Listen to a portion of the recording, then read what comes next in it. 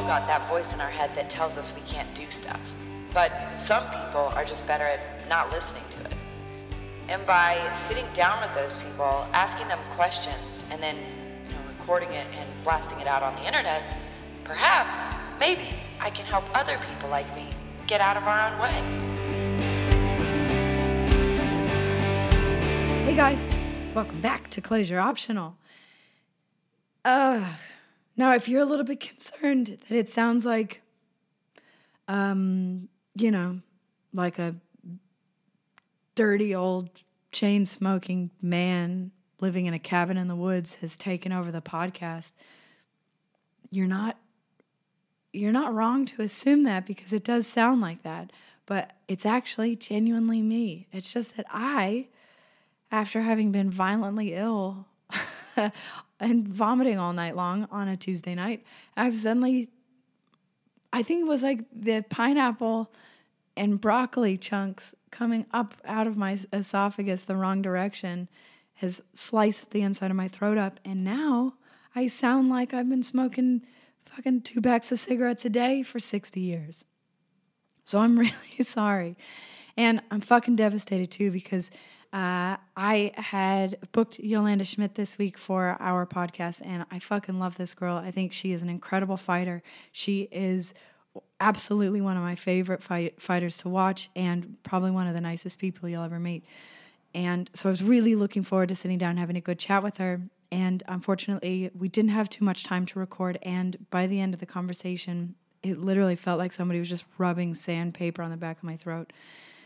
So if you can handle my voice, this is a nice little conversation that I have with Yolanda. And if you can't handle my voice, I'm really, really sorry. I've done the best that I can with it. But I will absolutely, definitely get her back on the podcast so we can have another good chat. This is a great conversation about her recent fight at Aggression 8, where she fought Alma Uniku for the Australian WMC title. She unfortunately came away with a decision loss, but it was an incredibly good fight to watch. Alma had landed a nice elbow in the first round and cut Yolanda's face right above her eye, and her eye, just the whole fight, that side of her face was just getting swelled up and closed over. She could pretty much only see out of one eye from the majority of the fight, and she just kept coming in so hard. It was incredible. She's just an amazing fighter to watch. You can really tell that she loves what she's doing in there. We talk a little bit about a recent tournament that she also did in 2017 in Thailand, which was called Muay Thai Angels.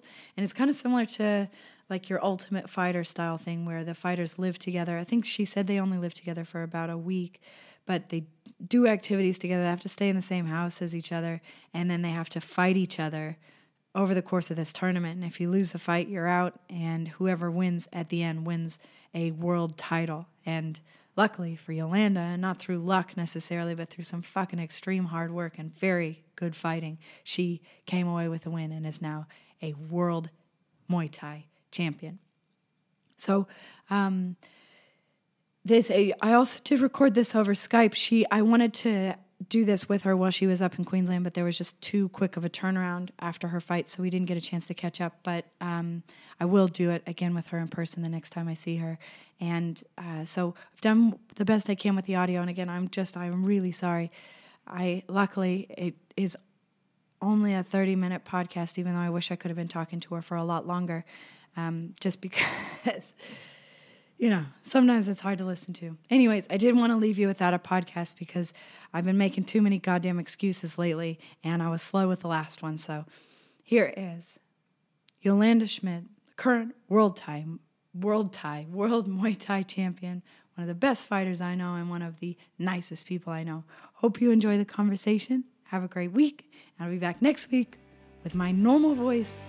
I hope.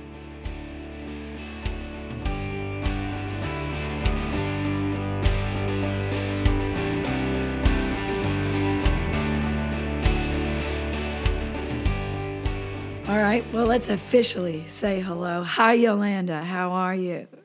Hi, I'm great. How are you? I'm really good. Thank you so much for taking the time to do this. I couldn't fucking believe how good it was to watch you fight last weekend. That was so good. Very exciting fight. I enjoy every minute of being in the ring, so I'm happy. That's my happy place. Yeah, you can tell it's your happy place too. Like that I use you as an example pretty much all the time when I'm talking to fighters, getting them ready for fights, or even just training people when we talk about sweeps, in particular sweeps, because I watched you fight Pia Salgado on that show that Melina fought Leone. Yes, when I saw you down in Sydney. Yeah. And every single time she caught your kick, swept you, you fell over, you got up, put a huge smile on your face, and went in harder. And I use that all the time. I'm like, there is no defeat. Very good example. I've never thought of it that way. Yes. It's amazing, man, because that mentality, like your mentality in the ring, you look like you're having such a good time that it doesn't seem like an upsetting situation. I mean, your face was bleeding off from the first round. Yep. Blood pouring down my face, and I was like, oh, well, let's just keep going. You kept going, man. You were so tough. How did your face pull up after that fight?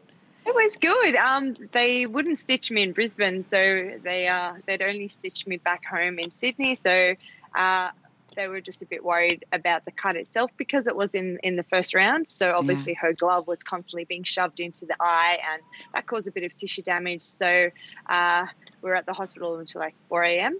until they eventually said, oh, we have to get stitched back in Sydney. I was like, or you have to go to our plastic surgeon, which means you can't fly. And we're like, no, just tape it up. We'll get stitched in Sydney. So yeah, we got stitched up in Sydney, and stitches are out already, but the skin is still really soft. So that's why, hence no fight this weekend. So cried big crocodile tears about that. Oh, I bet, man. Yeah, that's a tough thing about a fighter. You never know what's going to happen in a fight, so you never know. We also had to pull a fighter out of a fight. Same thing. He had a really tough night that night, and same thing. He just we're not ready to fight again. Oh, I wanted to. I still want to, but the doctor was like, no. And I guess I've got to think about what I've got coming up. I've got Arafura Games coming up, and that is more important than any other fight at the moment. Yeah. So we have to think of future. You know, can't just think of I want to be in the ring and I want to have fun. About me. Yeah, man. That's cool. Like, it's nice to hear you say that because I've never actually had fun in the ring. I think I might have had one fight where I was like, oh, I'm okay. I'm going to be all right. But that is not a mentality I have. And I'm wondering, how did you cultivate that mentality, or is that something that you've just always had? I guess from the first sparring tournament I had, I got out the ring because, originally I came into PTJ and Andy said to me, are you here to fight or are you here for fitness? And I was like, hell no, I'm here for fitness. I had no intention of fighting at all. And then 6 months later, I tapped him on the shoulder and I was like, I think I want to fight. And he goes, are you sure? This dancer girl coming in with big smiles all the time and pointed toes. And I said, yeah. So he goes, all right, we'll put you in a sparring tournament against another gym and we'll see how you go. And I got out and had like a smile from ear to ear. And he goes, how'd you go? I'm like, I loved it. Let's do it again. Oh, that's so cool. I love the challenge of training all the techniques and then trying to have them come through in the fight. Yeah. Because often you'll be training something, but then when you spar, you don't use it. Yeah. So the challenge for me is just trying to bring through what we've been training into a fight. So I guess I get extremely nervous, which I wish would go away, but it doesn't. But I think it's just my bubbly personality that just starts to shine in the ring, regardless of whether I get punched in the face or whether you get punched in the face. It's just, I honestly enjoy being in there. Yeah, man, well, it shows. It definitely shows. It's a nice thing, man, because you can, like, in general, even in life, like, you can approach situations like that are fucking intense and scary and you're nervous about them and let it smother you, or you come in and go, well, fuck it, I'm here. And I had to use you from one of my last fights, actually. I used you in my head and went, look, I'm in the ring. I'm going to smile, and I'm going to fucking have fun. It was a tournament when we were fighting, and I was like, oh, no, I have to do this again, and I can't deal with it. But you fought, when you were down, what was Angel Fight like? Oh, that was intense because you had to kind of socialize with the girls, and I'm such a friendly, bubbly person. Yeah. But then knowing I could fight any one of these girls was hard. But the Angel tournament itself was challenging because they kept changing the dates. So your fight prep was inconsistent. You're prepping shit. and then they change the dates. And then you go back down into normal fight training, and then you ramp it up and then they change the dates again. Damn. So that was intense. And I guess the final was the most intense because I was preparing for two completely different styles. So the semi-final and the final were in the same night, and I knew who I was facing in the semi, and then I knew which of the two I could possibly face in the final. And both of them were two drastically different fight styles. So it felt like during our fight prep, we literally would do a couple of rounds as if Andy was Natalie, and then we do a couple of rounds as if Andy was Chomini, because we didn't know which one we were going to face, So it was a learning curve, I would say, and a tournament that I'm very grateful I got to partake in. Yeah, it was cool. So you did have to live with them? No, because the first, sort of yes and no. The first round, we were all together. We had separate rooms, but then we had lots of activities and functions we had to do together. So, we went and did a photo shoot together, and then we went and we had to do some sightseeing together. So it almost felt like a big brother kind of. Yeah, man, that's what it looks like. And Iggy did it as well. When they did it over in Thailand, he fought Daniel Sam once. And so it's like the Ultimate Fighter. It's this big brother thing. You're totally stuck in a house and you're about to beat each other up. It's crazy. Yeah, but, and then we eat lunch together and have conversations at the table. And the first one, round one, was the hardest because it was leading up to it. We were there for a week before the first weigh-in. So in that whole week, we're all training and we're all eating lunch together and eating dinner together, but all the time going, who am I going to fight first? Yeah. And then the draw was done a week later. And then we knew, okay, well, this is what the draw looks like. This is who I could potentially fight, which made it a little bit easier after that. But, yeah, it was interesting. And in saying that as well, we've made lifelong friends from that tournament. A lot of the people I still speak to now, which is great. Yeah, that's the beauty cool. of Muay Thai. I know that's the beauty of it's pretty incredible. Like when people on the outside of the fight world, they don't tend to sort of understand that because it seems like, it's really macho and aggressive and angry. But yeah, I'm still really good friends with a lot of girls I've fought, and you seem like it too. It's because I think they do say in psychology that if you go through something really dangerous with anybody, you create a bond with them because you both kind of survived on the other side. 100%, and it's incredible. Yeah, man. How did Lucy Payne get down to your weight? I thought that was crazy. She was in that, wasn't she? She was, but I went up. So I went up to 57 to fight it. So normally 54 is my weight category, but I went up to 57. So on 2 of the weigh-ins, I was eating breakfast in the morning of weigh-in. I was watching everyone else. But in saying that, I think it was a little bit of a struggle for Lucy. She can get there, but she needs time. Yeah. So when I think someone pulled out and in the final, and they called her up to be in the final, but it was too close notice. She couldn't make the weight in time. Yeah. She does it well at cutting weight, but she needs a good 4-week bracket. Yeah, man, 'cause she is tall. She's huge. She's like a giraffe. She is, man. It's a perfect body for a Muay Thai fighter because there is no getting inside that reach. Yeah, when I saw the lineup, when you posted the pictures of all of you guys ready, I was like, what? How's she making it? Well, that's crazy, man. You won that entire tournament at a weight division, one higher than you normally fight at. That is fucking cool, man. What a great I went feeling. into the tournament a bit nervous, going, should we be doing this tournament? All these girls are cutting from above 60. I'm not cutting. I'm walking around. I think the entire year of Angels, because it was supposed to be a couple of months, but it ended up being from March, April, all the way till December. And so I didn't know when the dates were going to happen. So I was walking around between 57.5 and 58 the whole year. Oh, my God. And I knew that all the girls were cutting from above 60 to get to 57 because, I mean, that's what you do. So I went in very nervous, not 100% confident in myself. But the more I worked with Andy and the more we worked on training, the more I developed my mind to understand that I was in probably the same position. Even though I had the weight disadvantage, I had the mental advantage. You know, mentally, I didn't have to stress about making weight and dropping those kilos in time for the fight. Yeah, because it can take a lot out of you. How do you deal with your nerves? Oh, I get so nervous to the point of tears. Yeah. Every fight, just before a fight. And a lot of it for me is, I do meditation. I do visualization. Sometimes people will probably walk past me backstage when I'm at a fight and go like, what is she doing? Because I'll be shadow boxing and then all of a sudden I'll just stop and I'll close my eyes and I'll just stand there. And then I'll go through visualization. I do a lot of positive self-talk. So I have a whiteboard at home as well and I write things on there so I can actually see it and I read it to myself. I then even take it one step further and I record a voice message to myself that I listen to every morning of fight week.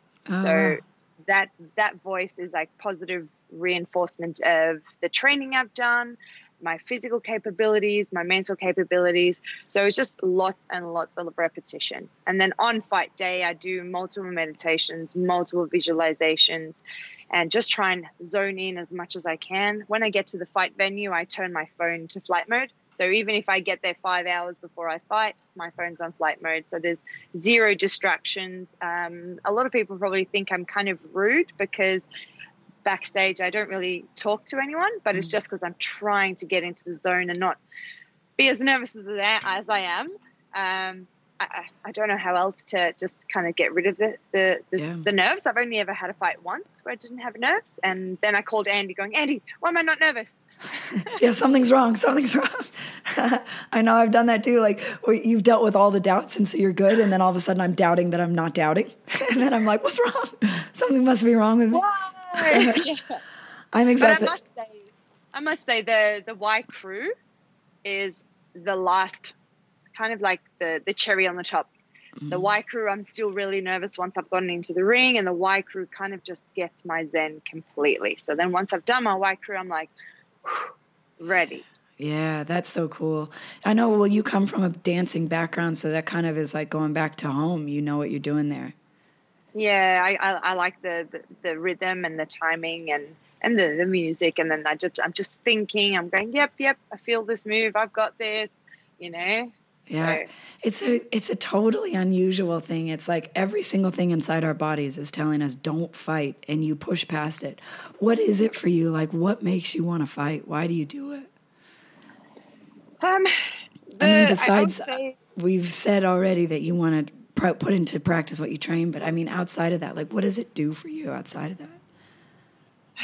I came from a family where we were abused physically.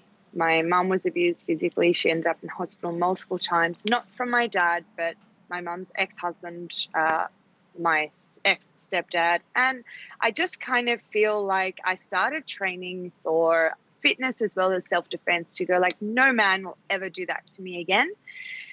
And before I get in the ring, I literally go, this is for my mum. Every time I get in the ring, this is for my mum. I know my opponent is obviously not the person who is to blame, but I just go in there going, this is for my mum. Yeah, every time. Oh, fuck, that's some powerful motivation. Do you know what's cool about that is that in everybody that I've spoken to, because this podcast is kind of all about motivation and pushing yourself through hard stuff, almost everyone I've spoken to, they usually have some kind of motivation that's outside of themselves. When it becomes about themselves, or ourselves, like me, the thing that's doing the thing, it usually cheapens it and you become less powerful in a way. Yeah. So that's really cool. That makes a lot of sense. Like that this is outside of Yolanda. This isn't about Yolanda being the best. This is about you fucking pushing through some shit that you've gone through. That's amazing. 100%. And that's also why I stand for Orange Day so strongly, which is what we celebrate on the 25th of every month. I wear orange. I get the people at the gym to wear orange, and I just raise awareness against abuse against women and children. And I know that there is abuse against men too, but the United Nations campaign that I stand for is just women. And I think I stand for that one because it's a monthly, not a yearly. Most anti-abuse campaigns run yearly. This one runs monthly. So for me, it's really close to my heart. Yeah, wow. And what kind of stuff are they trying to do to minimize abuse? So education programs and stuff? Yeah, there's lots of education programs and volunteer programs, people going out to different countries all over the world, because abuse is not just physical abuse. There's emotional abuse, there's sex trafficking, there's slavery, all of that. That's all abuse, mental, physical, emotional, social, all of that. And they're just doing a lot of educational programs and volunteer programs to help out less fortunate. Damn. Standing up for those who can't stand up for themselves. Yeah, man. Yeah, I mean, I can't imagine how helpless that would feel. I mean, especially as a young kid, like that's really hard to watch something like that happen and go, wait, this is not normal. Did you know at the time that it wasn't normal, or did it feel normal because it was all you knew? No, I knew it wasn't normal because my dad was married to somebody else, and, I had that family vibe. But then when I was with my mom, it's like, this is not the way it should be. But, I got to the point where I would run away because I was so scared when I would hear it starting to happen. I would climb out the window, climb over the fence at home and run up the road to somebody else's house until I thought it was safe to come home. Fuck. It was insane. And how my mum actually made it through. She now has the most amazing husband, and, he's been a lifesaver. And it's unfortunate that some people are not meant to be with someone else, I would say. Yeah, they need to work a lot more on themselves.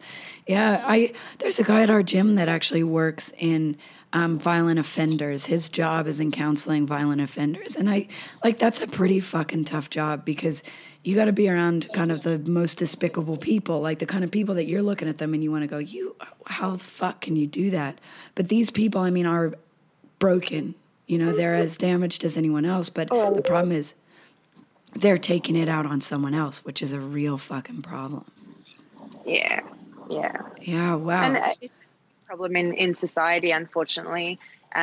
Even today, I heard from one of my friends that her friend is being, I wouldn't say, she doesn't classify it as abuse, but she is being abused at the moment because she's been told who she can and can't hang around with. And that is where it starts. Something as little as you can't see that person.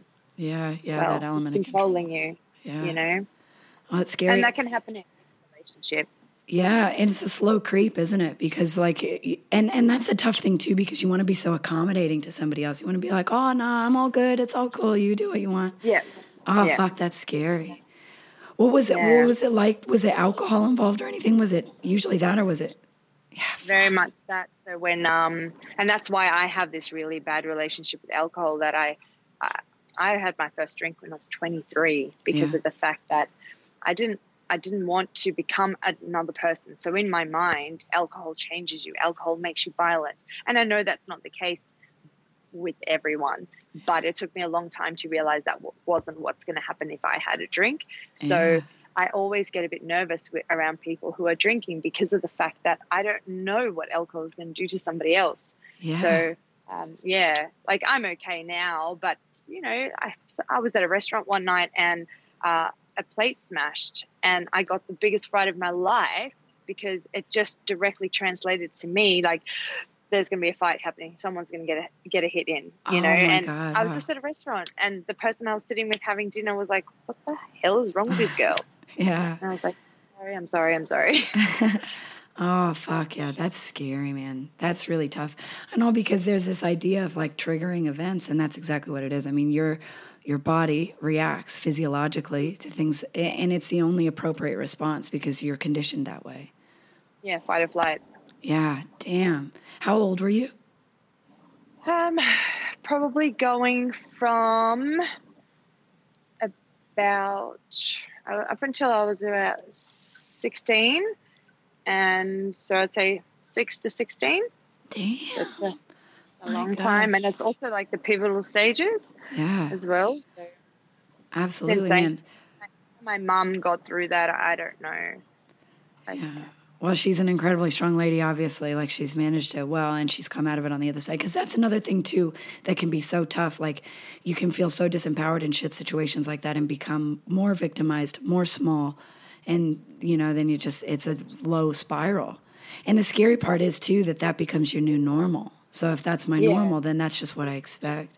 Do you find it hard to trust men? Very much so. And I shouldn't. I shouldn't like compare them, but I do, because I'm always a little bit nervous. So I guess when it comes to first seeing how they react around alcohol and then seeing how they treat their mom, and, you know, like, it's stupid little things, but for me, it's not stupid because of my background. It's just a process, I guess. Process. Yeah, definitely. Well, I stopped drinking, just over 3 years ago. I don't drink at all. I just don't even bother, because exactly that same situation. I was never a violent person drunk, but I was miserable. And I could see a direct line between what I felt like when I was drinking and how I felt afterward. And I was like, why? Even if this is normal, why would I put myself through this? It feels so bad.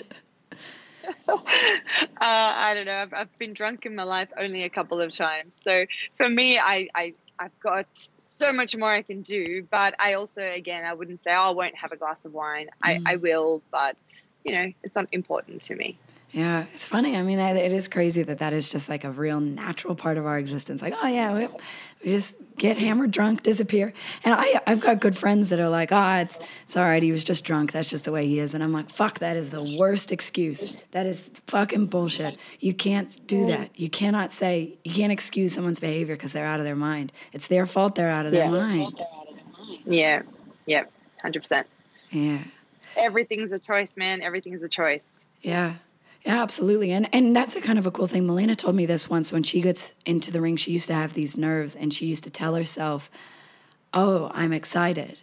Instead of like, oh, this is nerves, because they feel the same way. So she went, oh, I think I'm excited. And so she made a choice that was going to be her future response to all of the fights. And she still gets that feeling. It's still the same feeling that we all get, but she labels it something else. And she managed to kind of turn it around for herself. That's a fucking cool idea. I mean, your brain. That really is. Your brain is so powerful. It is so fucking strong. I'm busy reading a book. Someone Goggins, I can't think of his name David right now. Goggins. There we go. I'm busy reading that book, and I've got the audiobook as well, so I read along listening at it. And he was actually saying, you know, if someone says to you by midweek you're going to be tired, he goes, when you hit Wednesday, you're going to be like, oh, I'm tired because everyone said I'm going to be tired. So that's exactly the same thing with Melina. You know, you're what you tell yourself, what you think will be, 100%. Right.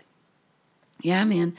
And it's a slippery slope, because you can get yourself into either negative or positive behavioral patterns. I mean, obviously what you're doing in the similar way that you're training your body for fights, you're also putting that exact same amount of effort into training your brain to have, and it's not positive thoughts like irrational positive thoughts. Like, you're just getting rid of that voice of doubt. Yeah, I'm squishing it. I'm stomping it out. Exactly right. Because we all have that voice of doubt. It is there. It's just how you react to it. Yeah, man. Yeah, and to be able to turn it on itself, turn it inside yourself, and then let it out in the way that you do, at least, which is a fucking super entertaining fight. It's so cool, man. I've got lots of really good fights from memory, and I know that we always knew this fight was going to be like dynamite, like an explosion, because of the two fighters that we are. So, the next one will be in Sydney, though, so we'll rematch at a later stage in Sydney on home soil. Nice. And see how we go then. It's 1-1, so now we need a decider. You do, you do, for sure. It's the state of origin. Yeah, very much so.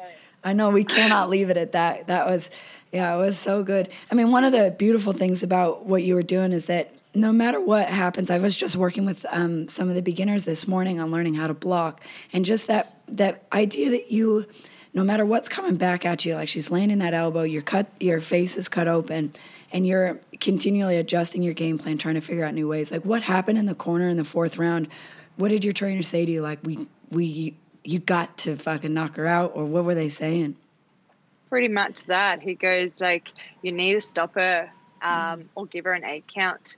And my knees were working well, so we aimed to continue with that. It's interesting. Andy always has a really calm voice, doesn't get really annoyed in the corner, which is really great. He just tells me exactly what I got to do, and I go, yep, okay, let's go. And he goes, lock on and knee. And I listen to my opponent's corner as well. which I find really strange because I'll listen to my corner and I'll listen to my opponent's corner at the same time. Oh. And I just kept hearing her corner say, stay away from the clinch. And I was like, no, you're not. No, we're going clinching. That's what we're doing. Yeah, it was good. It was beautiful to watch. Yeah, I mean, that's cool. And it is, you need that voice of reason and you need that technical advice in the corner. You listen to fight trainers just yelling like, go, go, go. And it's like, go what? You know, like, yeah, I am going. Yeah, obviously I'm doing my best, mate. Like, you get in here, you try. I can't stand, like, lucky for me, I have a great corner. Like, Andy is very simple with his instructions, and direct. Like, I know exactly what he wants me to do when he's calling it. He's not telling me to go because I am going. He's not telling me to move forward because I am moving forward. Yeah. You know, he's explicitly giving me right hand, kick, knee, turn, little things like that. And I know what he wants. I just got to listen. Yeah, I know. It isn't that hard. Sometimes you're in there and you're like, no, listen, please. I hear what you're saying. Now body, do it. Yes. That's another skill as well as a fighter, to actually listen to your corner. Oh, man. Like, maybe you listen, but do you hear? Mm-hmm. You know, are you hearing what they're saying? And the most dangerous situation I got myself in a fight was when I heard my corner and then I doubted it. I'd hear him say, like, jab, kick, or whatever, and I would be like, really? Should I? and then I was just getting my face kicked in, you know, and I was like, what did I do that for? I should have jab kicked because then no one would have hit me. Thinking back, I think it must have been my second fight. It was early days, really early days. And this comes to actually listening, because clearly I was listening, but I wasn't hearing. And he goes, breathe in through your nose. And I go, and he goes, breathe in through your nose. I'm like, and he goes, breathe in through your nose. This one. I'm like, oh. Do you guys have to change your game plan at all? Do you come in? Yeah, so halfway we thought, okay, well, now we're going to change because it's not working. And you know what, that's the beauty of being a fighter is being able to be adaptable, you know, going, and that's, Andy says that as well before every fight. He goes, all right, this is what we worked on. This is the game plan we've done. But remember, it can change, and we just need to be ready for that change. And I was like, all right, no problem. So we went in with our initial game plan of, you know, just exchanging. And when I got cut, it was a bit of a challenge because it was harder to see, and my depth perception was then adjusted. So I was like, well, this is not working as well for me, so got to make another plan. And we started working with cutting her off the ring and like ring control, and that worked beautifully. So we definitely, I'm proud that we were able to change and adjust that effectively. Yeah, man, I say this a lot. Like, I think we tend to get a bit caught up in our heads about what a good Muay Thai fighter is because they can hit the bag hard or they look cool on pads or whatever. But a good martial artist is a person that's able to switch. As soon as something happens, react to the change and go again. I mean, that's the true skill in this sport because fucking anything can happen at any point. 100%. Like, I've never been cut in the first round. So, you know, being cut in the first round changes everything. Yeah, wow. I bet, man. What have you been able to take out of Muay Thai, like out into your normal everyday life? Do you feel like it's changed you? I think it's just made me more aware of other people, more aware of other people's thoughts. It's made me very conscious of culture.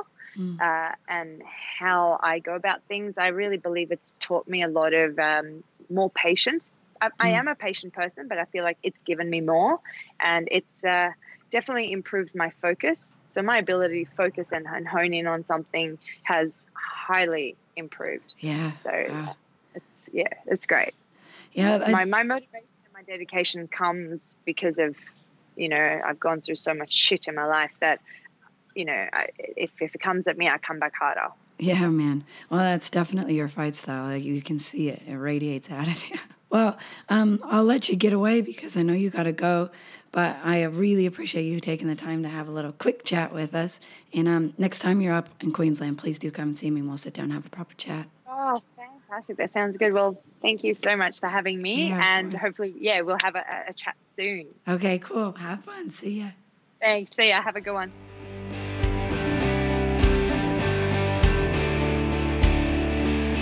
Hello again. that was Yolanda Schmidt.